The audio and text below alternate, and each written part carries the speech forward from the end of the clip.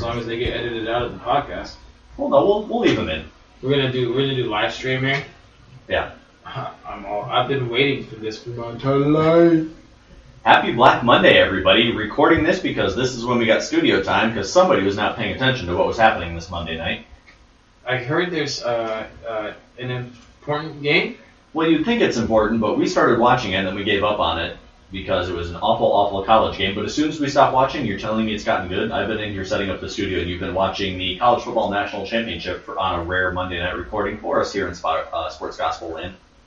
Yeah, and again, I've heard there's a southern spin to this game, so up here in the Northwest, we may not be too close to what's going on here, but in other words, this college football championship is going on right as we speak, and it is a dang good game, if I would say so myself. When you last told me Georgia finally went ahead and the world rejoiced, because unless you're in the state of Alabama, you are cheering for Georgia to win this. As far as I know, there was a 67-yarder, and I forget by who, and then Georgia went ahead. They scored their first touchdown of the game. And then Bryce Young had a nice completion down to the 5-yard line. Alabama couldn't punch it in to kick a field goal. Georgia's up by 1. So we're praying that Georgia wins so that Oregon has to go down and play the reigning national championship with their defensive coordinator next year to start the season off. I just think it's going to be kind of a crazy subplot here. So that's what we're praying for here for the Northwest. So, in spite of all that, this is going to be an NFL-heavy show for us. We're going to preview what they're dubbing the Super Wild Card Weekend, because it's not just a Wild Card Weekend, it is super duper this year. Games on Saturday, games on Sunday, and a Monday night game here for the first round of the playoffs. Our first 17-game season, the second season that we've had 7 teams make the playoffs. And we're going to start here in the AFC. We're going to start with the first scheduled game, and that's going to be the two, what I would say, improbable teams, the Raiders and the Bengals. When you go back to the beginning of the year, how many of us saw either or both of these teams making the playoffs? I would say two feel-good stories, kind of teams you don't really expect to be there, especially the Bengals coming out of the super tough AFC North. The 4-seed Bengals 10-7, the 5-seed Raiders 10-7 getting in on the potentially conspiracy-laden. They could have tied. They both could have got in. The Chargers and the Raiders both could have made it. But from all accounts, one of the best games of the season, if not recent years, the Raiders taking down the Chargers on the last-second field goal to punch their ticket as the 5 seed. They're traveling to Cincinnati. So what say you, Raiders or Bengals in the 4-5 matchup? And I would argue probably could be the most fun game. I think there's a lot of odds that this will be the best game we get out of the weekend. First of all, can we talk about how fun the end of the season was? I mean, shoot, we were talking about the fact that there was 3 teams eligible to make the playoffs, and it came down to the final 2 minutes of an overtime game. That's not something that we usually get in a regular season. So, first of all, I want to just talk about how fun and awesome and diverse the NFL regular season was. I think we had the most teams eligible to make the playoffs when it came to weeks 14, 15, 16, 17, which just made it so much better. There's no teams really dogging it. And I also don't think that there's a lot of teams. There was no tank for Tua or tank for Trevor or lose for luck. That wasn't really something that was a very common thread this year. So I just want to start off on that. I think that was a lot of fun, and the fact that we were able to get that this year was really cool. So I appreciate the fact that that was going down. Now, I do believe that this game is going to be a lot of fun. And gosh dang it, the Raiders, man, I don't know. After losing John Gruden early in the season, they just kind of have – Derek Carr's been able to carry this team, but I really am a big Joe Burrow believer. This offense has been electric with him. With Joe Mixon, I mean, he's been carrying the team. Jamar Chase, who apparently couldn't catch anything in the preseason, now is like the best rookie of all time. To be fair, he does drop a lot of passes. He is boom or bust to the best example of the word. A bunch of yards and a bunch of touchdowns, but a whole lot of drops and not that many targets overall. But he's getting the job done. But I mean, 1,500 yards later, and that doesn't just happen out of thin air. You got to be pretty good to be able to do that, especially in the NFL. So I do agree. I do think this is going to be a fun game. Again, the Raiders just kind of like, it's one of those things, I think we talked about it earlier with the Washington State Cougars, like when teams lose their coach, they can definitely go one of two directions. And the Raiders kind of, it was that weird deal midseason where John Gruden just got fired all of a sudden. But now I think that they kind of ride around that a little bit, and they didn't play amazing. Let's not get twisted, but they were able to play good enough to get into the playoffs. They won that last game against the Chargers, and that was really cool. So they've kind of been able to ride around the coach. But going into Cincinnati, a team that has, again, they've been really electric this season. I think that the fireworks are going to be too much for the Raiders to handle. So for me, I do think that Joe Burrow Joe Mixon and company are going to be just too much for the Raiders to handle. I think the fairy tale season is going to end in Cincinnati, but I do agree on the note that it's going to be one of the more exciting games, if not the most exciting game of the first round of the playoffs. And I'm not going to say it's because both of these teams are fantastic. I don't think either of these teams can touch Kansas City given the opportunity. More on that later. But some information here to back these up. Both of these teams are 10-7, as we mentioned. Bengals the 4, Raiders the 5. The Raiders had to win 4 straight to get in, and they beat some decent teams. They beat the Browns, Colts, and the Chargers in that 4-game win streak.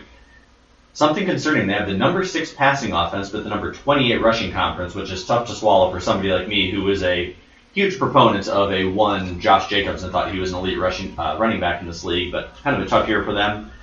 And then you go over to the Bengals, who actually beat the Raiders in Las Vegas 32-13 earlier this year. A rematch in Cincinnati this go-around. Another team, 22nd in rushing, despite Joe Mixon being fantastic. So not really a lot else for Cincinnati. A lot of these teams higher up on the rushing list, like a Philadelphia. You've got the running quarterback and a stable of backs. Joe Mixon is fantastic, one of the top 4 running backs in the league, I would say. But overall, 22nd in rushing.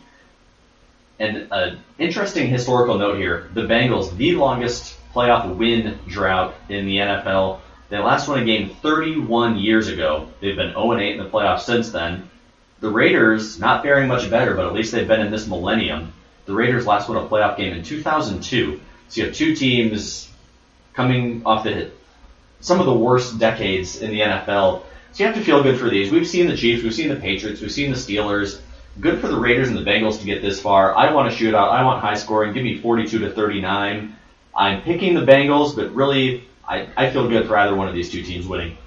And I definitely agree with that. I think the last time that I really remember the Bengals playing in the playoffs is when they had, Carson Palmer was playing, and I do believe he actually might have torn his ACL like one of the first plays of the game. Yeah, I think that was a lot of fun. That was a good game to watch, actually. But in my memory, I'm not terribly old, but so in my memory, I don't know the Bengals as being a good franchise, a good team, really. And so this is really, and I agree with you. And the funny part about it is I think that Joe Burrow has kind of turned into what Browns fans thought that Baker Mayfield was going to be. Somebody that can, the first-round draft pick, the walk-on transfer, the kind of the guy that was going to turn around a franchise a little bit. And he's been able to do that in 2 years. Granted, he has a lot of weapons, a lot of things around him, and they've done a good job with the management, the coaching, and everything else. But at the same time, like Joe Burrow has kind of been the guy to lead the battle a little bit. So it's been really fun to watch what this franchise has been able to do over the last couple of years. And I get people not liking these teams, especially the Raiders. I know plenty of people hate the Raiders for their various reasons. I don't know if anybody who hates the Bengals, they kind of exist and they're terrible, so nobody really thinks about them. But you have 2 teams that give up plenty of points, especially the Raiders. The Raiders, one of the worst scoring defenses in the league, giving up 26 points per game, basically. The Bengals a little better, only giving up 22, but these are not Buffalo, New England, Denver type defenses. There's going to be points to be had here. And another historical note here, we looked back at first round wild card winners since 2017, and we have had 8 4-5 matchups. You do that math. The 5 seed has won. This is combined AFC, NFC. The 5 seed has won 1, 2, 3, 4, 5 times in those 8 matchups. The 4 seed has only won 3. So if you want some historical weighted averages there, the 5 seed does fare better than the 4. But I like this Bengals team. I like Joe Burrow. I like Trey Hendrickson on the defensive side. Jesse Bates, some of these guys we don't talk about near enough. We get focused on Joe Burrow and Jamar Chase. But that defense for the Bengals, I think there's going to be a big play. Somebody like Hendrickson gets a strip sack or a big interception in a clutch moment. Derek Carr, as much as we like Derek Carr, one of the great leaders of this entire league, prone to interceptions. I think there could be a crunch time interception that he throws in this game. Give me the Bengals in like a 31-24. Yeah, I think I'm going to be right down the alley with that one too. I don't know if the Raiders get to 24, but I think it's going to be somewhere like 35-17, right in that range. So I'm taking the Bengals in this one as well. And I'll probably just pick my first round because I'll be here every week to guide you along the way. But later in the show, we'll get Austin's entire playoffs because it may be 2 weeks before we see him again. Which, surprise to you, by the way. I don't know why. Also, you keep shaking this table, I'm going to get motion sickness, but you seemed very distraught, which tells me that Alabama did something good. Alabama scored a touchdown, unfortunately, but they did not get the 2-point conversion, so they're up by 5. Is there time enough? Yeah, it's like 8 minutes left. All kinds of time. In the SEC, that's like 4 field goals. at the minimum. His touchdowns aren't allowed. All right, the 3-6 matchup, the divisional rivalry. The 6 seed Patriots and the division winner, the number 3 seed Bills. The Bills won 4 straight to clinch the division and get in. You've got these teams that played each other in the regular season. They split, but both of the road teams won. Patriots won at the Bills won in Foxborough. So not a good sign for the Bills to be hosting this one. However, Bill Belichick is 2-2 in wild card games in his career. He's made the playoffs a lot, but usually they had that first round bye back in when the top 2 seeds got the first round bye. So rare for Mr. Belichick to be coaching on wild card weekend. So you kind of have something working in the favor of both of these two teams. 2 high-powered offenses. We don't really think about the Patriots, but they have the number 6 scoring offense. The Bills with the number 3, Josh Allen and company there, Stephon Diggs, Cole Beasley, that whole crew. The Patriots, the number 9 rushing attack, and the Bills, the number 6 rushing attack. Damian Harris leading the way for the Patriots. I don't know who the heck the Bills have at the running back. It seems to change, just like you change your socks. Bills-Patriots, the AFC East Showdown. What say you? First of all, can we talk about the last time that they played? The last time they played, I think Mac Jones completed all 2 passes. Oh, yes, the famous win game. The win game. I think that was the last time we were in studio together. It might have been. Coming full circle. So, yeah, that game was... that's not something that's something you see in a high school game. That's not something you see in an NFL game. But this goes to the smarts of what Belichick is able to do and the game plan that he's able to put together. And the ability to rally his troops in order to figure out a way to win. And I do think that comes down to a little bit of team camaraderie, a little bit, because that's not a sexy win. Let's not try to fool ourselves, right? That's not a game that we think that is going to happen every time. So I do think that for this game in particular, Bill Belichick is brilliant, and the weather is going to play a major factor. Now the Bills, like you said, don't have a strong rushing attack. So if the weather turns out to be 45 degrees and clear with no wind, I do think that the Bills have a greater advantage. But if the weather turns out to be snowy and normal Buffalo weather in the middle of January, then I don't think that they stand a very good chance in this game. So I don't know what the weather looks like in this game, and I don't know what the forecast is, but it's very weather dependent. Just because, again, January football is won by rushing attacks. You got to be able to hold the line of scrimmage, be sturdy, be strong, be kind of bully the other team a little bit. Lean on them, at the end of the day, like, strong rushing attacks win championships. And so, and I'm going to call the upset in this one. I do think that Bill Belichick has their number, and so I do think that the Patriots are going to take this game. I think it's going to be a really low-scoring game. I think he's going to lean on them a little bit and maybe put up, maybe 3 touchdowns, maybe a 21-14, 21-17 kind of game. But I do think the Patriots are going to take this one. The Bills did win 2 games in the playoffs last year at home before they had to go to Arrowhead and ran into the buzzsaw that is the Chiefs. The thing that I think is going to tip this game is you have the New England defensive line versus the Bills offensive line. I think Josh Allen can move and make plays, but I don't love that offensive line for the Bills. Whereas for the Patriots, you've got Dietrich Wise, you've got Lawrence Guy, especially Matt Judon, who I would say is a Pro Bowl player. You've got Dante Hightower, who's a decade in that Belichick system. Plus you've got J.C. Jackson, the best cornerback in the AFC, Adrian Phillips, Devin McCourty. A lot of these veterans. Kyle Duggar's been a nice young player for them. That Patriot defense is legit. They are the real deal. They are loaded.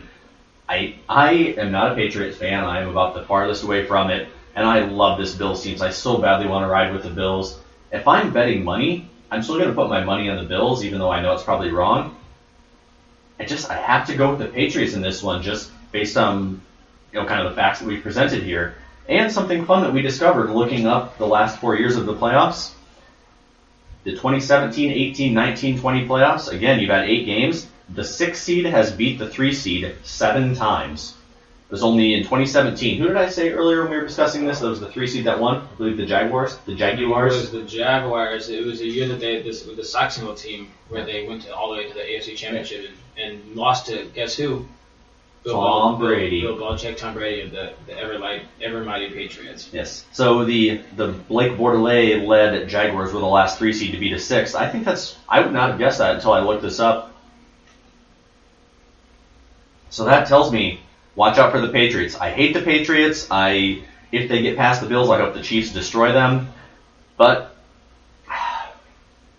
my heart says Bills, but my mind has to go Patriots, and I agree with you. It's going to be low scoring. As much as we love Josh Allen and how dangerous that offense can be, it's going to be like a 17-14 game, and I think I have to go Patriots, like a late field goal, and the Bills don't have enough time to drive at the end. It's going to be a goofy late field goal. I think they're going to stymie Josh Allen. I do think that he's still a little bit too young And I think Bill Belichick is going to take advantage of that. So, yeah, low-scoring game, but I do think the Patriots are going to take it. And now on to the luckiest team in the NFL. 7 seeds do not belong in the playoffs. The Steelers 9-7-1 by... First of all, they had to beat the Ravens. Good for them. They actually did their part on that. Had to get the luck of the Chargers and Raiders not tying.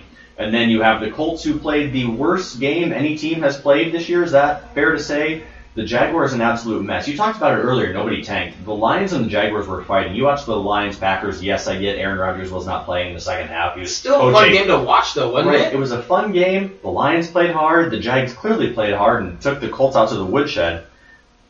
So all the stars aligned for the Steelers, which my conspiracy theory, the NFL wanted this to happen, send Big Ben out. Now, it's the Chiefs. The Chiefs are going to slaughter them. But is this one of those team of destiny things for the Steelers where they get in, kind of like the Giants in like 2012, the Giants got hot at the end and just went on a hot streak. They were like 9-7 and snuck in. No. Okay. And again, God bless. They probably have one of my favorite running backs, if not my favorite running back in the league, Najee Harris. And I'll tell you what, I've never seen, even when he was playing at Alabama, like, there's NFL running backs that run hard. There's college running backs to run hard. And then there's Najee Harris. Like, he plays on a completely different level. And it is fun to watch and it's good to see. But the difference between this team and the Giants team that you're referencing is that Ben Roethlisberger is in his 17th season. 17th, 18th? Something like that. Yeah, that works out. He can throw the ball. He's easily a shell of himself versus where Eli Manning was maybe not. He was in his prime. He may not have been an amazing top-tier quarterback in his prime, but he was better than what Ben Roethlisberger is right now. Coming off an injury, he hasn't had an amazing season. He has a good season. But I don't know that I am a huge fan of this. And frankly, let's just not put anything aside. Like the Chiefs, like we were all talking about them early in the season, like what's going on with the Chiefs? How come they can't win any football games? And they quietly just reeled off, a 12-win season and were able to sneak into that 2 seed. Like who's like, let's not pretend that we're shocked. Patrick Mahomes still isn't going to play a real game until he gets to the AFC Championship game if they get there. And I just don't see the Ben Roethlisberger-led Steelers keeping up with the Chiefs even slightly. I wouldn't be surprised if the Chiefs put up 35 points on them. I think the Steelers are lucky to get to 21, so maybe let's go like a 38-14, 38-17 type of game, somewhere around that range. You are being far more generous to the Steelers than I will be. The Steelers 4-4 in their last 8 games. The Chiefs 9-1 in their last 10. They started out a little rough, and I was one of the ones. I thought the Chiefs would fall off this year. I thought they'd kind of go the way of the Ravens and just miss out in the playoffs. At least I got the Ravens right, but the Chiefs are terrifying. This Chiefs team looks as good to me as any Chiefs team has in the last couple of years. They beat the Steelers in Kansas City 36-10 earlier this year. You've got the Chiefs with the number 4 passing attack, not shocking, the number 4 scoring offense.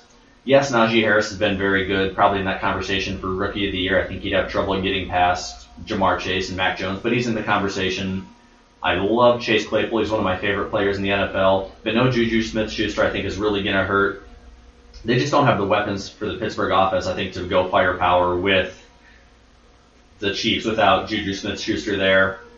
The defense, yes, we know how great T.J. Watt is tying the sack record. He's been phenomenal. He's the defensive player of the year. I love Cameron Hayward. Devin Bush is nice. Joe Schobert's fantastic. Minka Fitzpatrick, one of the best safeties in the league. So the Steelers have that defense. I think they're going to make some plays. And I'm going to talk out of both sides of my mouth here. I think the Steelers have an amazing defense that's going to make some plays, but I don't think their offense is going to stay on the field long enough. I feel like it's going to be quick 3-and-outs, and the Chiefs' offense is going to be on the field all day and just wear down that Pittsburgh defense. There's no way a team can stay on the field that entire time. Patrick Mahomes is going to carve them up, no matter how great the Steelers' defense is. I'm going blowout in this one. Give me Chiefs like 42-7. I'm going for a crushing blow in this one. The Chiefs are going to get hot, and they're ready to bring in the Patriots to Arrowhead next week and to smash Bill Belichick and make their way to the championship game. So give me the Chiefs in a blowout. By the way, no, I don't disagree. No, when we were looking at scores earlier, what was the score that was the Jacksonville score? It was like 62-3? Was that what we said? Is that what you were talking about? Like the last time the Dolphins made the playoffs or something? Last or like time, AFC Championship game? Something. It was like the 62-3. So I don't know if it's going to quite get in that range, but I wouldn't be surprised if we see a 40 or a 50 spot from the Chiefs in this game. let's just be real though. 60 points in a game is in an NFL game. That should never happen. And I don't know that the Chiefs are that good. I don't think the Steelers' defense is that bad. But I don't think that they stand a chance. And so that's what we're gonna choose for that one. So I think we're pretty much even. You know, we both kind of agree on that one. So those are the 2 Saturday games and the late Sunday game. And so that's what we got for the AFC. Switching over to the NFC, I believe now is what we're going to do. I did not expect us to align. We got to disagree on one of these in the NFC. I think I know which one, but I did not expect us to be on the same page for those. Going with when the games are going to start here, the first NFC game we will have is the Eagles. Speaking of teams who don't belong in the playoffs, because 7 seeds do not belong in the playoffs, the Eagles, I don't know how they did it, somehow snuck their way in here. Is Nick Sirianni the only first-year coach? Oh, well, Rich Bisaccia is kind of a first-year coach, I guess. But anyways, Nick Sirianni. It's a half a year, so we can't count it quite yet. So Nick Sirianni, the first rookie head coach to make it, and I think he was the one when we all saw the names, we're like, wait, who's this guy? How did he get hired? Very out of left field name, even for us sports fans. And people criticize the Eagles for this. I love Jalen Hurts. I like a lot about this Eagles team. They do have the worst offense. Let's just call it the way it is. They do have the worst offense of the NFC teams to make the playoffs, but they do have that rushing attack. No real signature running backs for the Eagles, but running back by committee. When you've got, Jalen Hurts does a lot of the work himself from the quarterback position. Very underrated as a running quarterback. Probably belongs in that conversation with Lamar Jackson and Kyler Murray when you look at the numbers. But Miles Sanders, Kenneth Gainwell, Boston Scott, Jordan Howard, whoever the heck they throw out there is going to get some yards. They've got that system figured out. But you're playing Tom Brady, the number 2 offense, the number 1 passing offense, the number 2 scoring offense. Weirdly, the Bucs not a good rushing attack, but that defense is intact. I think the Bucs are getting right at the right time, much like the other 2-7 matchup with the Chiefs and the Steelers. I think this one could be worse, but I also feel like the Bucs are going to give up some big touchdowns.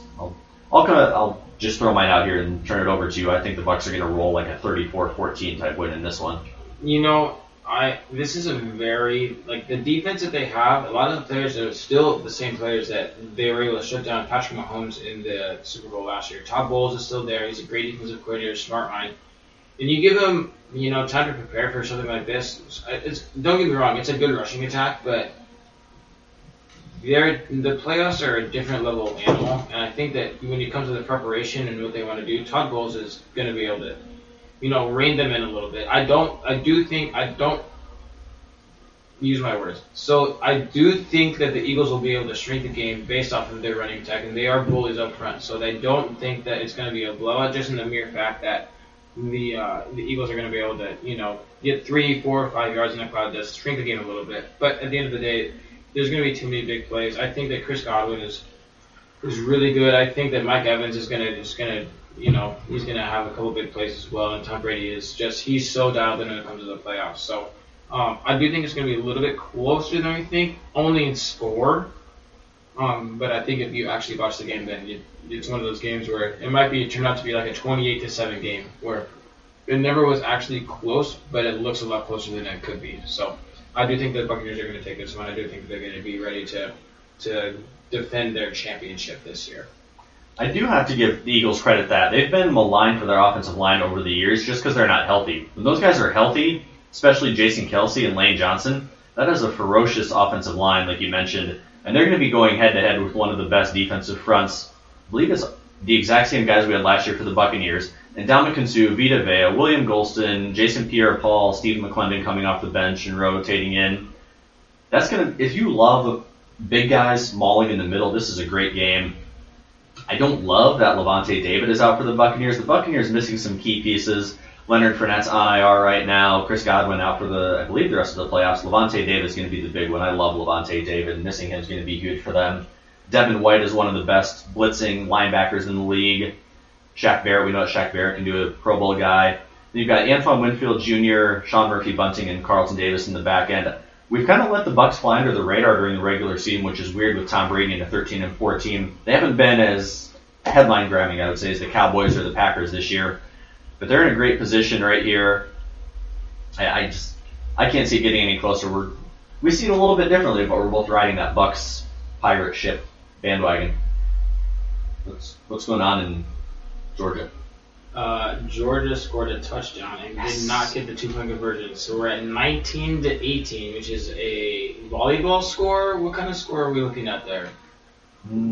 Croquet? Croquet? Water polo? Horseshoes? Potentially? Ooh, well, 21 in horseshoes, 21's win. Yeah. Cornhole? 21? Yeah. Blackjack? Ooh. How much time we got left? 7 minutes to go. Oh, wow. I was hoping it was like 2:30. 7 minutes to go. Nick Saban's going to score 24 points in that amount of time. In all field goals. It's going to make me mad. Because it's the SEC. All right. Roll Tide.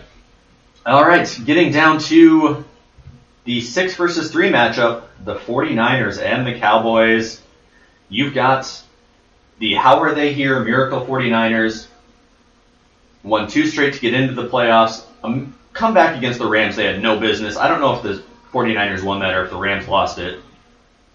We've got a team with the worst scoring offense in the 49ers versus the number 1 total offense, the number 1 rushing offense, the number 1 scoring offense in the Dallas Cowboys. So the 49ers somehow getting in here with the Cowboys, and I know I shouldn't. I know it's like drinking candy or a Bud Light seltzer, but the Cowboys are just I'm a bee to honey on this one. I know I shouldn't. I know it's a bad choice. Give me the Cowboys. I cannot trust the 49ers. Why should I trust the 49ers? I don't think that you can trust the 49ers. I don't know that they've really established themselves at the quarterback position. Now, Trey Lance has been awesome for a couple games. He's never played in the playoffs. Jimmy Garoppolo's maybe been to the Super Bowl, but that doesn't mean anything. So, because he can't really do much. And so I do think that the Cowboys are going to take this one pretty handily. And again, I don't know that you can trust the 49ers. I don't know that they've really actually been good under the Kyle Shanahan era outside of the one season. Like, convince me otherwise, right? Sell me on them. I don't know that there's really been something that I can really be consoled. The fact that they've been amazing in his era. Again, they had the one good season, but take that season away, and I think he's been very average. And so I just don't believe anything that the 49ers can do. I don't think that they're going to be able to keep it. Again, it's weird this year, and I think that's kind of where football is going, where like the offenses take charge and the defenses. It's more of a can you make a stop in a crucial moment than it is how good is your defense actually. I mean, we're kind of seeing it with the Georgia football, with Georgia as well in college, but the NFL is kind of turning that way a little bit too, where it's going to be the scores are going to be more in the 20s and the 30s more than the teens. And so with that, I do think the number 1 offense with Dak Prescott and all the weapons that he has around him, I do think that there's no way really that the 49ers are going to be able to keep up. George Kittle's great, but when you have a quarterback that's a rookie, it's first time playing in the playoffs, it's going to be hard to keep up with an offense like that. So for me, I do think the Cowboys are going to win. They're only favored by 3, but I do think that they're going to beat the spread. So give me the Cowboys. Again, I think there's going to be a lot of points in this game. Probably something like 38-24, 38-28, something like that. That's going to be my prediction, though. And do we know for sure what's going on with Jimmy G and Trey Lance? Because I'm looking at different depth charts and seeing different things here. And that's the thing that we don't know. And again, if Trey Lance is playing, it's his first time ever playing in the playoffs. And not to say that, let's not pretend like playing at Dallas is a rowdy stadium, but the playoffs in the NFL are very different. And the biggest stage that he played on in North Dakota State was, 30,000 people? 20,000 people? Fargo Dome. Right, and that's exactly what I'm saying. And so, you know what, God bless him. If he ends up going in there and winning, then we'll have to, give him everything that he deserves. But until that happens, I just don't really believe that he has the capabilities of doing that. And is he going to be an amazing quarterback for 15 seasons? He absolutely can be, but I don't think that this year's going to be the year for him. So I do think that Dak Prescott and company are going to be able to take this one from the 49ers. Kyle Shanahan is a curious case. I have somehow become a Kyle Shanahan and Jimmy G defender. I was not a fan of either one, but I feel like they've been unnecessarily maligned. Georgia has the ball. Yes. 5 minutes left. Yes. Up by 1. Kneel. 5 minutes of kneeling. Please. And I've somehow become a defender of these two guys because I don't know why everybody hates on them so much. Kyle Shanahan absolutely masterminded that Falcons run to the Super Bowl, the one they should have won. Dan Quinn may have had the defense, but that was Kyle Shanahan's genius running the offense. So he gets a lot of credit for that. But this is his 5th year running the 49ers. 6-10, 4-12, and then 13-3, and then back to 6-10, and now 10-7. It's a very weird inconsistency. There's a lot to like about the 49ers. You talked about a lot of them. George Kittle, the running back. They kind of do whatever they want with Deebo Samuel and Brandon Ayuk. They're technically wide receivers, but they give them all kinds of running plays. I think Deebo Samuel. Fun to watch. Yeah, fun to watch. Fun team. Elijah Mitchell's been a nice, pleasant surprise. They're with Juszczyk. They're one of the few teams that use a fullback. Nick Bosa's great. Fred Warner's great. Josh Norman is somehow still on this team. a lot to like about the 49ers. But man, I am just hook, line, and sinker baited with this Cowboys team. We talked about it before. 7 out of 8 times in the last 4 years, the 6 has defeated the 3. I'm just not convinced. I think we're in the same boat where I don't know that I love this Cowboys team, and I don't know that they make it farther than the division round. And I really don't like. And that's a weird thing. Like, I think if there's any other matchup in the NFC, I don't think that we choose either one of them. But because they're playing each other, we're forced to choose one of them. And I really don't know that anybody can. I don't know that there's really a selling point for either team. And so kind of when it's a mute point, or when it's kind of they're both even in our eyes, you got to kind of go with the home team, the higher seed. So I do think that's kind of where we're at in this. I don't know that there's a better way to go about it. Could we have flipped the 49ers and the Eagles? Then I would have been, oh yeah, Bucks Cowboys, easy wins for both of them. Now I'm conflicted. All right, what's your final score? I'm going Cowboys. I think I know the Cowboys are great with Micah Parsons and Trevon Diggs, but Trevon Diggs he's like the defensive Jamar Chase. He's going to get his points, but he's also going to give up some huge plays in critical situations. So I think Dallas is going to give up points, but I think they're going to win this one. I think it's going to be higher scoring than we think. I'm going to go like a 31-28. I'm going to go nail-biter for the Cowboys. Yeah, I think I'm at 38-28 on this one, too. Ooh. Lots of points. We should have looked up last year's scores. So, we're kind of all across the board. Last year, Cleveland beat Pittsburgh 48-37. Yeah. I remember Cleveland winning. I don't remember them picking up those kind of points, but I think they scored like 21 points in the first 5 minutes. The lowest scoring game was New Orleans and Chicago, 21-9. There we go. It's a better score. That was the Nickelodeon game. Do you remember watching that? The Nickelodeon game? There's a Nickelodeon game this year. I don't know which one it is, but one of them is. I'm so excited about it. You want to see people get slimed? Oh, I love it. I love it. All right. That was a goal when I was 5 years old, okay? To get slimed? Yes. I think my brother did. Like, we went and toured, we went to Disney when I was a kid, and Disney World. Disney is not Nickelodeon, though. But we did all of them, like Universal Studios, Busch Gardens, Epcot. We did all of the Florida, Orlando, Tampa things as a child. I forgot you were from the Midwest. Yeah, a lot more snow there, so you got to go to Florida for a week out of the year, and it's a great experience. And I think my brother got slimed. He did some little game on a Nickelodeon recording and got a bunch of goop poured on him. Yeah, man, that's just when you're a '90s baby, that's the dream, right? And I was too young to participate, so I just got to sit there and watch. And I don't know if we ever found that episode or if it aired. I feel like they probably shoot 30 of those a day. His reaction probably wasn't good enough. Let's be honest with you. He's a Midwest boy. He probably had a bowl cut and braces. They probably didn't want him on TV. Yeah, he's probably ugly. No, we had every '90s bad look. He probably had the flannel shirt tied around his waist and the baggy jean shorts and everything. You gotta love it. Someone's got to do it. White sneakers and tall white socks. I'm not even mad about that. If anything, that deserves to go on Nickelodeon. You would be the biggest TikTok influencer today if you dressed like that. There are people that dress like that. I did see an 8-year-old, probably wasn't 8, he's probably 5 or 6, with a bowl cut last night. Are those back in trend, or is that just an eternal mom haircut? I think that the baggy pants are back in town. You see the girls jeans. It's weird, man. I don't know. I don't get it. Either super high-waisted or super baggy. One of the two. One of the two, and I don't understand because neither of them are comfortable. Does that make us old fuddy-duddies? I have been an old man since I was 20, so I get it. But you look like you would be younger and more hip. I just enjoy the fact that I can wear form-fitting clothes, and then I don't understand why you'd want to wear baggy clothes that are too heavy for you. That's because you do 1,000 push-ups and 1,000 sit-ups each morning.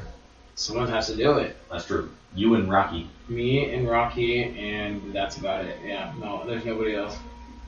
Jesus. I think this was God-given, literally. All right, our last NFL playoff game here. Timeout. What do we got? Georgia going to win? Georgia has the ball driving. There is 5 minutes to go in the game, 4 minutes left to go in the game. It's 2nd down and 3 from the 18-yard line going in. Yes. And they just got a first down, or they're just short, so 3rd and short from that 16-yard line. Up by 1. Go Dogs. Go Dogs. DAWGS. Go Uga. Uga. The best mascot in college football. Uga. Stop it. Uga. Not even the best live animal mascot. Yeah, he is. The Texas Longhorn? He's better. The Colorado Buffalo? Uga. The Buffalo? Okay, what's a better name? Is there a better name? Uga.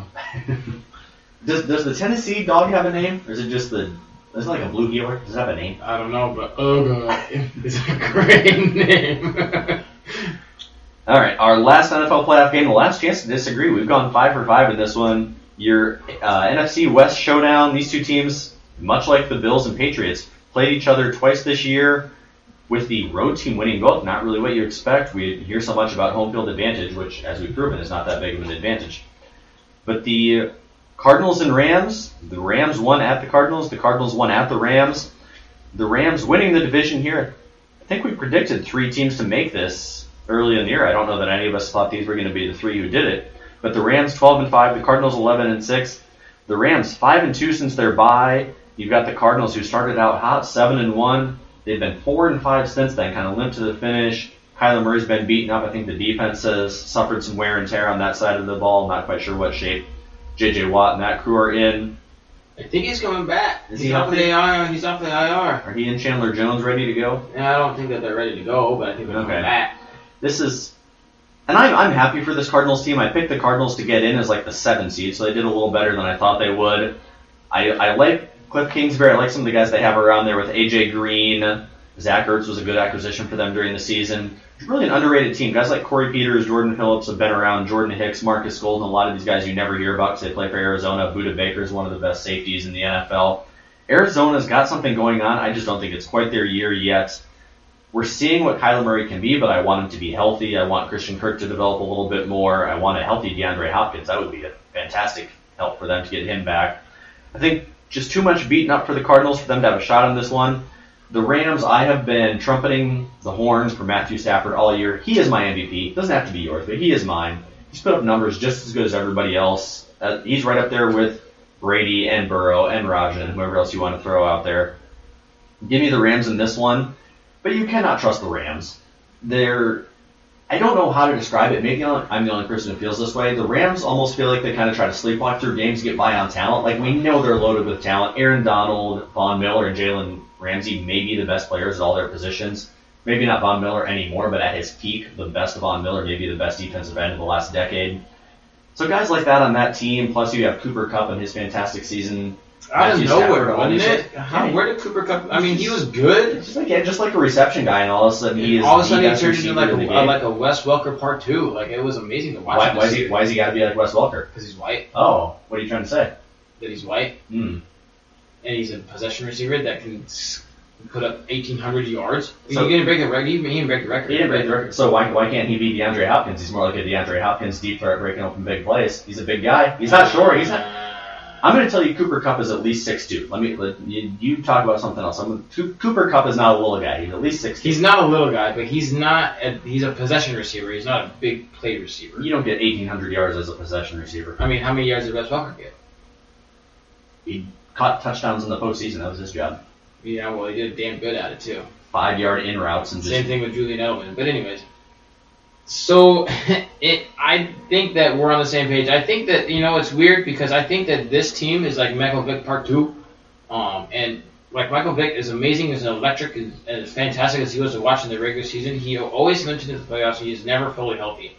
And I don't know that Kyler Murray is ever going to really make it to the playoffs fully healthy. And God bless Kyler Murray. I love to watch him play. I think he's really fun. I think that team is really fun. A lot of speed on the outside with DeAndre Hopkins and all the guys that they have.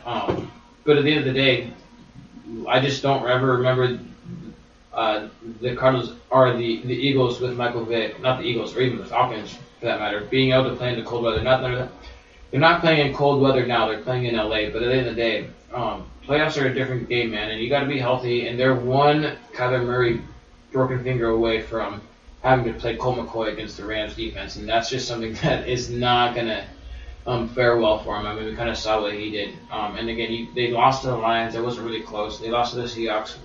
I don't know how close that game really was. And so I do think that they're limiting it a little bit. I don't know how explosive Kyler Murray can be when he is playing at 75% even. And so it's weird to think that we're going to go 6-6 in agreement this year. I don't know that that's ever happened in any sport ever. That means we're wrong on something. We can't both be right. That means that we're going to be wrong on something, and I know that that's going to be true anyways. But for me, I agree. And it's the weird thing because I don't know that I trust the Rams past the divisional round. No, I love this Rams team, but they are the hardest team in this entire thing to trust because they like I said, they sleep. It feels like they sleepwalk through games and kind of like decide when they want to turn it on. And that's not a formula for success in any professional sport.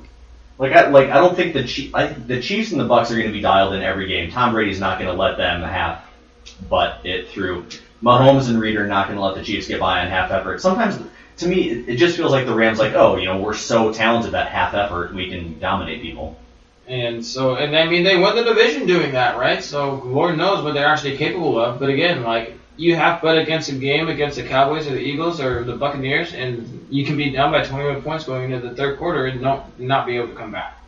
And so that's not going to be able to work all the way through the playoffs, but I do think that they will be able to beat the Cardinals. So my pick is the Rams, and I don't trust the Cardinals, and I don't trust Kyler Murray. I think we'll get some good offense out of this one. I feel like I picked the same score for several games, but I think we'll get points. I'll go 35-28 for the Rams in this one.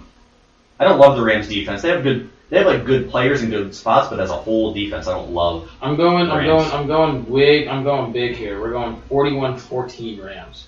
Dang. I don't think the Cardinals have anything to figure out. By the way, Georgia's going to win. Thank you. Side note, Cooper Kupp is 6'2", 208. Okay. So the top 4 wide receivers, Justin Jefferson, your boy. 6'1"? 6'1", 195. Cooper Kupp is bigger. Okay. Devontae Adams. 6'1". 6 foot. 6'1", 215. 6'1". And Jamar Chase. 6 foot. 6'1". 6 foot, 200. Mm-hmm. So little tiny interior possession wide receivers, and here Cooper Kupp is bigger. What's his average yards per reception? I'm curious. Who leads the league in that? I give you yards per game on this particular list I'm looking at. We're going yards per reception. So yards per game, he has 114.5. He's the only guy who averaged more than 100 yards per game. Obviously, because he leads the league in receiving yards. Here. But give me Michael Thomas. Michael Thomas was the single season receptions leader. Michael Thomas is a stud. That's a more fair comparison. Okay. Michael Thomas versus Cooper Kupp, and Michael Thomas is. Speaking of, where the heck did Michael Thomas go? That guy fell off the face of the earth. Well, once you lose your quarterback and you're playing with your fifth string quarterback, whoever they signed that week in New Orleans, life changes a little bit. So, I mean, I understand why. I gotta figure out how this. So the NFL reshuffles, right? The top seed automatically gets whoever the worst team left, lowest ranked team left. It does reshuffle, correct. So, meanwhile, Deebo Samuel leads the league in average yards per reception, 18.2. Jamar Chase is number 2, 18. And then we'll go down. Tyler Lockett is at 16.1. Okay, but if you get 4 catches for 64 yards, that's not No, fair. that's why I'm skipping over a lot of receivers here. Okay. Because if we wanted, so number 1, it's Kevin White, 1 reception for 38 yards. He leads the league. He was a top 10 draft pick. Or Henry Ruggs goes 24 for 19.5. Okay, so I'm skipping over a handful of these guys. Give me a break.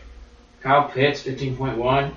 Still looking for Cooper Kupp. I don't know. Am I missing him? I don't see him on here. You probably intentionally skipped over him. Yeah, that's probably not true. But Justin Jefferson, 15 yards. So what is Cooper Kupp at? Let's see. 13.4. So again, I reside in my opinion that he's not the most explosive receiver in the league. Doesn't mean that he's not a stud, but he's just a possession receiver. That's all I'm saying. Best receiver in the league this year. Maybe not the best all time. Best this year. Cooper Kupp? Best receiver this year. In my opinion. Yes. No, I'm just declaring it outright. Oh, it's Justin Jefferson. Thank you. Biased. Okay. All right. So we went chalk, which is another scary thing. So, by the way, and again, there was an interception, or was there an interception? Either way, Georgia's going to win this game. Love it. So for all of you Georgia fans out there, the score is 33-18 currently. The score is Alabama's losing. Oh, Kaylee Ringo, true freshman, had a 79-yard. I must have told him this. 79-yard interception return for a touchdown pick 6. Good for that guy. True freshman out of Arizona. Screw him. Wow. Just saying. Should be at Arizona State. Because they're a better program, obviously. Biased. Herm Edwards. All right. He's the man. So we need to get your playoffs here. So if these games go as we planned, the Rams would have to go to Green Bay to play the Packers. No chance. Packers? Packers. No chance. All right, and then you have what I think would be a very juicy matchup, the Bucks and the Cowboys in Tampa. There's got to be an upset here somewhere. Gosh dang it. they can't have all the top seeds, man. I don't know. Bucks and Tampa. I have to say with the Bucks, man, there's got to be upset somewhere, though. I got to go with the Bucks in this one, though. Well, we'll go back to the AFC here, circle back. So we went, we didn't quite go chalk on this one. So you would get the Titans. Ooh, this is a good coaching matchup. The Titans would host the Patriots. Bill Belichick and his former player/coach, Mike Vrabel. Titans win. Do they have Derrick Henry back by then? I don't think so, but the Titans still win that game. I don't think that they have enough healthy guys. I don't think Mac Jones and company can keep up. I think the Titans win. And then you get the Chiefs and the Bengals. I'm gonna go with the upset. There it is. Bengals. Joe Burrow. Joe Burrow. There we go. And who saw this AFC title game? Titans and Bengals. Sign me up, CBS Network. They're loving that. Sign me up for that one. Wow. And that's talk about a fun game to watch, but also a tough game to pick. Yeah. Because I do love both of these teams. I think that the Titans have kind of been they've been that under the radar team a little bit, right? Where they just kind of steady, right? We're just going to kind of grind it out. We might lose a couple games here, but I still end up as a number 1 seed, right? I think they end up 12-5. Just a good, steady team. Mike Vrabel's an awesome coach, defensive coach, good guy. Versus the explosion of the Cincinnati Bengals. But I do think in the cold weather in January football, you got to be able to run the ball. And I don't know that the Bengals can keep up, so I'm going to take the Titans. Wow. So in spite of all that, you got a 1 seed versus a 1 seed. Did I pick the Packers? We never. Did you? No. All right. So you got the Titans coming out of the AFC. You've got Packers and Bucks. Who are the Titans going to play in wherever the Super Bowl is? It's in LA. There we go. SoFi. And so again, for this one, it's going to be weird because it's I talked about this before. It's very weather dependent because last year when they were playing in the NFC Championship game, it was the same teams, and it ended up being like 40 degrees and clear. Right? There's a definitive home field advantage playing in Green Bay, but there's only a home field advantage if it's 25 degrees, 20 degrees, 15 degrees, and snowy. Again, the crowd plays a big factor, sure, but the weather is a huge home field advantage, especially in January, even December. Right in those late months, you get the snow, you get the weather. It can play a big difference. But for me, I don't know that the Packers. I love Aaron Rodgers, but I think that despite the fact that he's had all of the injuries and everything, I don't ever plan on betting against the GOAT until he loses. So, GOAT we go. Tom Brady to the Super Bowl. Are we going to see our first back-to-back in however long it's been? I don't think so. Are you going to tell me Ryan Tannehill's going to win a Super Bowl? I'm telling you, Ryan Tannehill's going to do He's going to do the finger roll all the way to LA and get the Super Bowl championship. I appreciate Ryan Tannehill, but you're telling me Ryan Tannehill is going to get through Tom Brady, Patrick Mahomes. Okay, Mac Jones isn't it? No. Oh, not that. Joe Burrow. Yeah. There you go. Yeah. Wow. We gotta figure. We can't just have the top seeds win every game. And again, the Bucks were a 5 last year when they made it. The Bucks were a 5 last year when they made it. They played they had the white uniforms the entire postseason. And I love Joe Burrow and his moxie and his swag. And I do think that he doesn't. If there's any quarterback in the league that's gonna go into Kansas City and beat them, I think it's Joe Burrow. I don't know that I trust another quarterback to do it, but for him, and it's a weird thing because it's only his second year, but he just kind of has that moxie, that championship vibe, that walk a little bit to him where he just doesn't care. And I think, again, if there's anybody that's going to go in there and play in a shootout against Patrick Mahomes and the Chiefs and Andy Reid, I think that he's the guy that's going to do it. So I would not be surprised if they actually have a chance to go in there and do beat the Chiefs. Well, there you have it. One of the few people in America picking the Titans, but sometimes they say it's better to take the road less traveled. That's right. Also, Georgia's going to win the ball game. Love it. What's our update here? 33-18. Alabama has the ball with 40 seconds left. So we watched the first 3 quarters of that game, and it was 9-6 when we left. And as soon as we stopped watching the game and came in here to record, suddenly offensive explosion. Well, to be fair, one of them was pick 6, but yeah. Still counts. Points. Yeah, SEC football roll tide. No tides rolling. All right, so before we duck out of here this week, I want to get Austin's thoughts on some coaching situations. We're getting close to our hour here. We got about 10 minutes left. It is Black Monday, so we've had 5 coaches fired.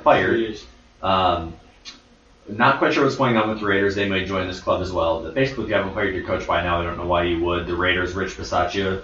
When you look at all the things that happened in Oakland this year with the John Gruden stuff, the Henry Ruggs stuff, and that he still got them to the playoffs and actually feel kind of like a good, fun team. I don't think he's going anywhere. I don't think David Culley or Dan Campbell are going to get fired this year.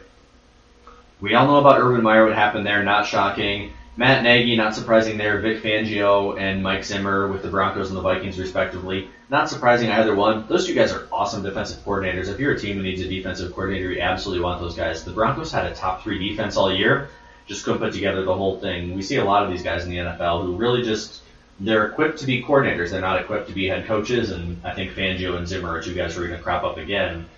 And then the most surprising one is Brian Flores, who won 7... How goofy is that fire? Right, won 7 games in a row, had them on the cusp of the playoffs. Yes, you didn't make it, but still, you're the Dolphins, and maybe this is a sign why you're the Dolphins, and you don't appreciate good things when you have it. But Brian Flores, I don't know that he gets a job this year. There's not that many openings. I don't think anything comes open unless we see a late move here, something crazy with like a Matt Rule or a Joe Judge happens. So I don't think Brian Flores will pop up this year. I think somebody will take him next year. But you've got these 5 openings. Anybody initially on your radar for these coaching searches, especially seeing how your team, the Minnesota Vikings, are one of the teams looking on Indeed for new coaches? Looking on Indeed, yeah. So it's a weird deal that happens. It happens in college football, happens in high school football, probably happens in youth football, and it definitely happens in the NFL, where you overcorrect. Mm-hmm. And so Mike Zimmer, as amazing as a coach he was very stout, very strong. He was a defensive guy, right? That's where he cut his teeth. He was a coordinator with the Bengals, and he won a championship as a defensive backs coach with the Cowboys. I think he was defensive coordinator with the Cowboys in the 90s, maybe for a couple of years. But that's just who he was, a conservative defensive coach. And so, with that being said, I think that the Vikings have they think that they're going to overcorrect. Regardless of what you think of who they should hire or where they should hire or what direction they should go, there's a couple guys that really come to mind. Eric Bieniemy, I think, is the number 1 candidate on the market. Now, I think he's been the number 1 candidate on the market for 2 or 3 years now. And I don't know if he just loves Kansas City and doesn't want to leave or doesn't trust himself to actually run a team and thinks that Andrew Reid is the best thing since sliced bread and just wants to stay there forever. Kind of like, what's his name from New England? Josh McDaniels. Josh McDaniels, kind of the same deal where he went and left for a couple years and just like, I'm good. I want to go back and coach under Bill Belichick, and that's kind of just he's kind of been his stronghold for years. And so I do believe that it's gonna be him. Brian Daboll is another name that comes to mind. Kevin O'Connell, the guy from the Rams, who's been under the tutelage of I can't even think of his name right now. Remember like 2 years ago when just knowing Sean McVay got you a head coaching job in the NFL? Yeah. Like, that was Zach Taylor's thing. Like, he met Sean McVay. Yeah. And that's how he got the Cincinnati job. Now, granted, that worked out, but that was the whole thing of, oh my gosh, you know Sean McVay's system. You get a job. Yeah, well, it's kind of been the same thing with Alabama coaches. Like, you got the Alabama blood, we want to hire you as a coach. Look at Mario Cristobal, for example. But I think that the kind of the underdog guy, and I don't know how high of a chance he has of getting a coordinator or getting a head coaching job, but he's been amazing for the Cowboys, is Kellen Moore. Who's been the offensive coordinator there for 3-4 years now and just has been able to light that offense on fire. So I think those are probably the 3 names that come to my mind as a head coach for the Minnesota Vikings. And again, they kind of got rid of Rick Spielman and they got rid of Mike Zimmer, and they're going to overcorrect. So they're definitely going to hire a guy that's coming from the offensive side of the ball who's going to want to run their own offense. And their scheme right now is kind of that inside zone, outside zone scheme, and so they're going to do away with that. So they're going to end up hiring somebody that is going to be more explosive, and that may not be perfect, not be great for the defensive side of the ball. They may end up giving more points, but they're going to be scoring a lot of points in the next few years. So those are kind of my expectations for who they're going to want to hire, in my opinion, for the next couple of years. Bieniemy is the one that I don't understand. We've all heard about him for several years, and it could be he's just waiting for the right job. He's turning down teams aren't turning him down. We don't know. Maybe there's some red flag that we just in the general public don't know, but it's astounding that Bieniemy hasn't gotten a job with 5 to 7 jobs open every year. I feel like he's going to land somewhere. I could see maybe Chicago being alluring to him because you get to work with Justin Fields and develop him. Maybe Miami with Tua if you really like it. I think the table is set in Miami. You've got the defense, assuming a lot of those guys stay. You've got some talent on wide receiver and running back. They need to develop the offensive line. You have to decide what you want with Tua. So I feel like Bieniemy is more of a Bears guy. I think Minnesota should make a play for him. Jim Harbaugh is kind of the curious one in this. Where is Jim Harbaugh coaching in the NFL or college next year? I don't know that he wants to leave Michigan. That's the thing. That's it. Honestly, it's a very curious question because I also do think that he believes that he's top out of Michigan, and you look at famously what his record or what his resume says. He rebuilt Stanford and then he left. He rebuilt San Francisco and then he left. He rebuilt Michigan and then he left. So does he believe that he's rebuilt Michigan to the point where he can't go any farther and wants to leave? Or does he think that he's going to stay there because that's where he was born and raised and bled and that's where he played at school? So it could be twofold, and I don't know. I can't answer that question immediately right now, but I do think it's interesting to think that but I don't know that he would want to go to a team. He'd want to go to a team like Jacksonville, for example, where he believes that he can go there and rebuild the team and turn them into something that they haven't been for a long time.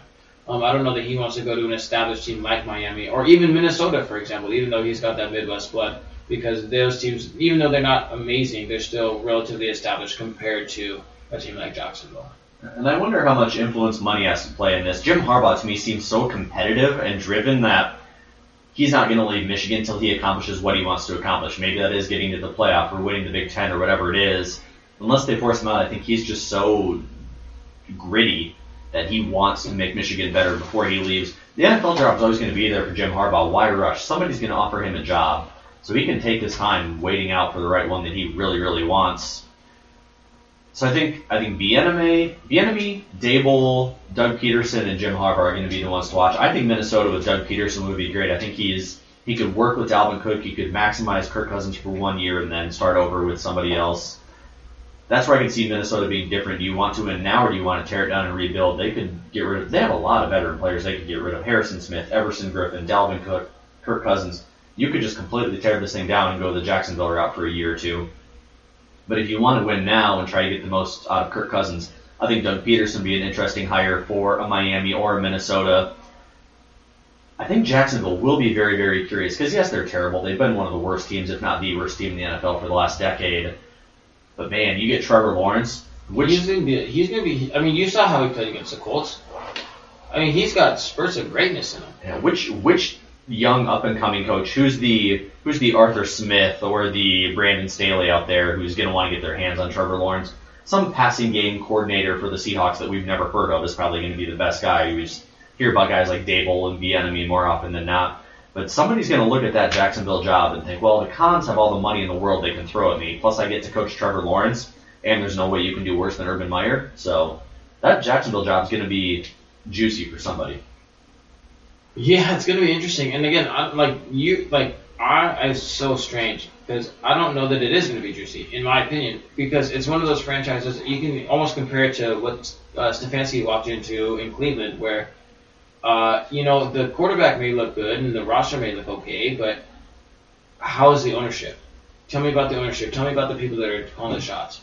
It's a weird thing in the NFL where there's about 7 or 8 teams where the owners don't give a rip, and they're just there for the investment. And so I'm convinced that the Jacksonville Jaguars, even though they did have the one good season, that they're more of an investment than they are an actual team that wants to get ran and wants to be developing players into becoming a championship team. And so, it sounds good from the outside with Trevor Lawrence and everything, but I do think that, it's unfortunate that this happens to a handful of quarterbacks over the course of our lifetime, but they get drafted into the wrong team, and then they end up just kind of sputtering out, even though they had amazing talent. So I don't know that I agree with that. I think that the Jacksonville Jaguars job is going to be something that is not very highly sought after, and not because it doesn't have the talent, not because Trevor Lawrence is amazing, but just due to the fact that the ownership just doesn't believe in the fact that they want to win championships right away. I don't know that they ever really want to.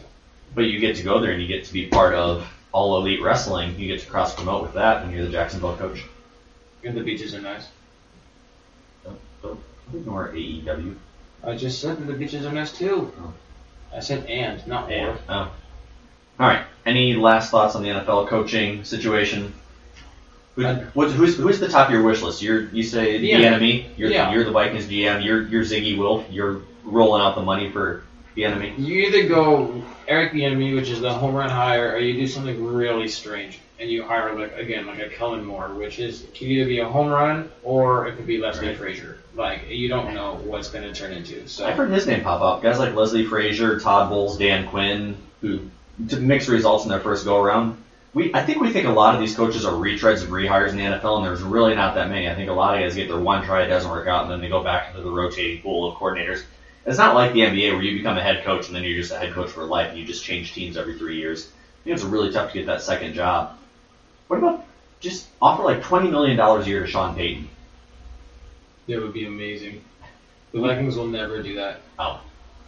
The Vikings are too conservative. The Vikings love, and again, this is something that I've heard about Vikings and Ziggy Wolf, and it's kind of that northern Midwest kind of conservatism a little bit, where they love having the chance to win a Super Bowl, but they don't love the chance of never being good.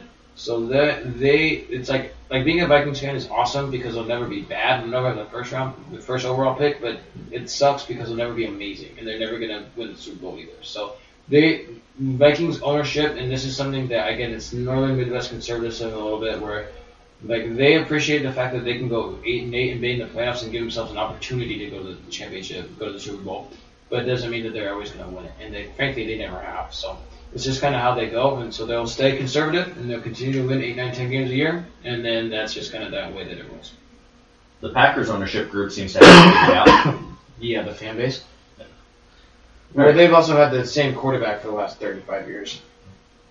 Anything else you want to say before we get out of here for this week? Go Vikings. What's going on with UGA? Is it official? Did we wait it out? We waited it out, and the Kaylee Rigo pick six sealed it. So 33-18 final. Georgia's the first time they won the first time title that they've won in 41 years. Herschel Walker days, was that the last one? Herschel Walker days, that's right.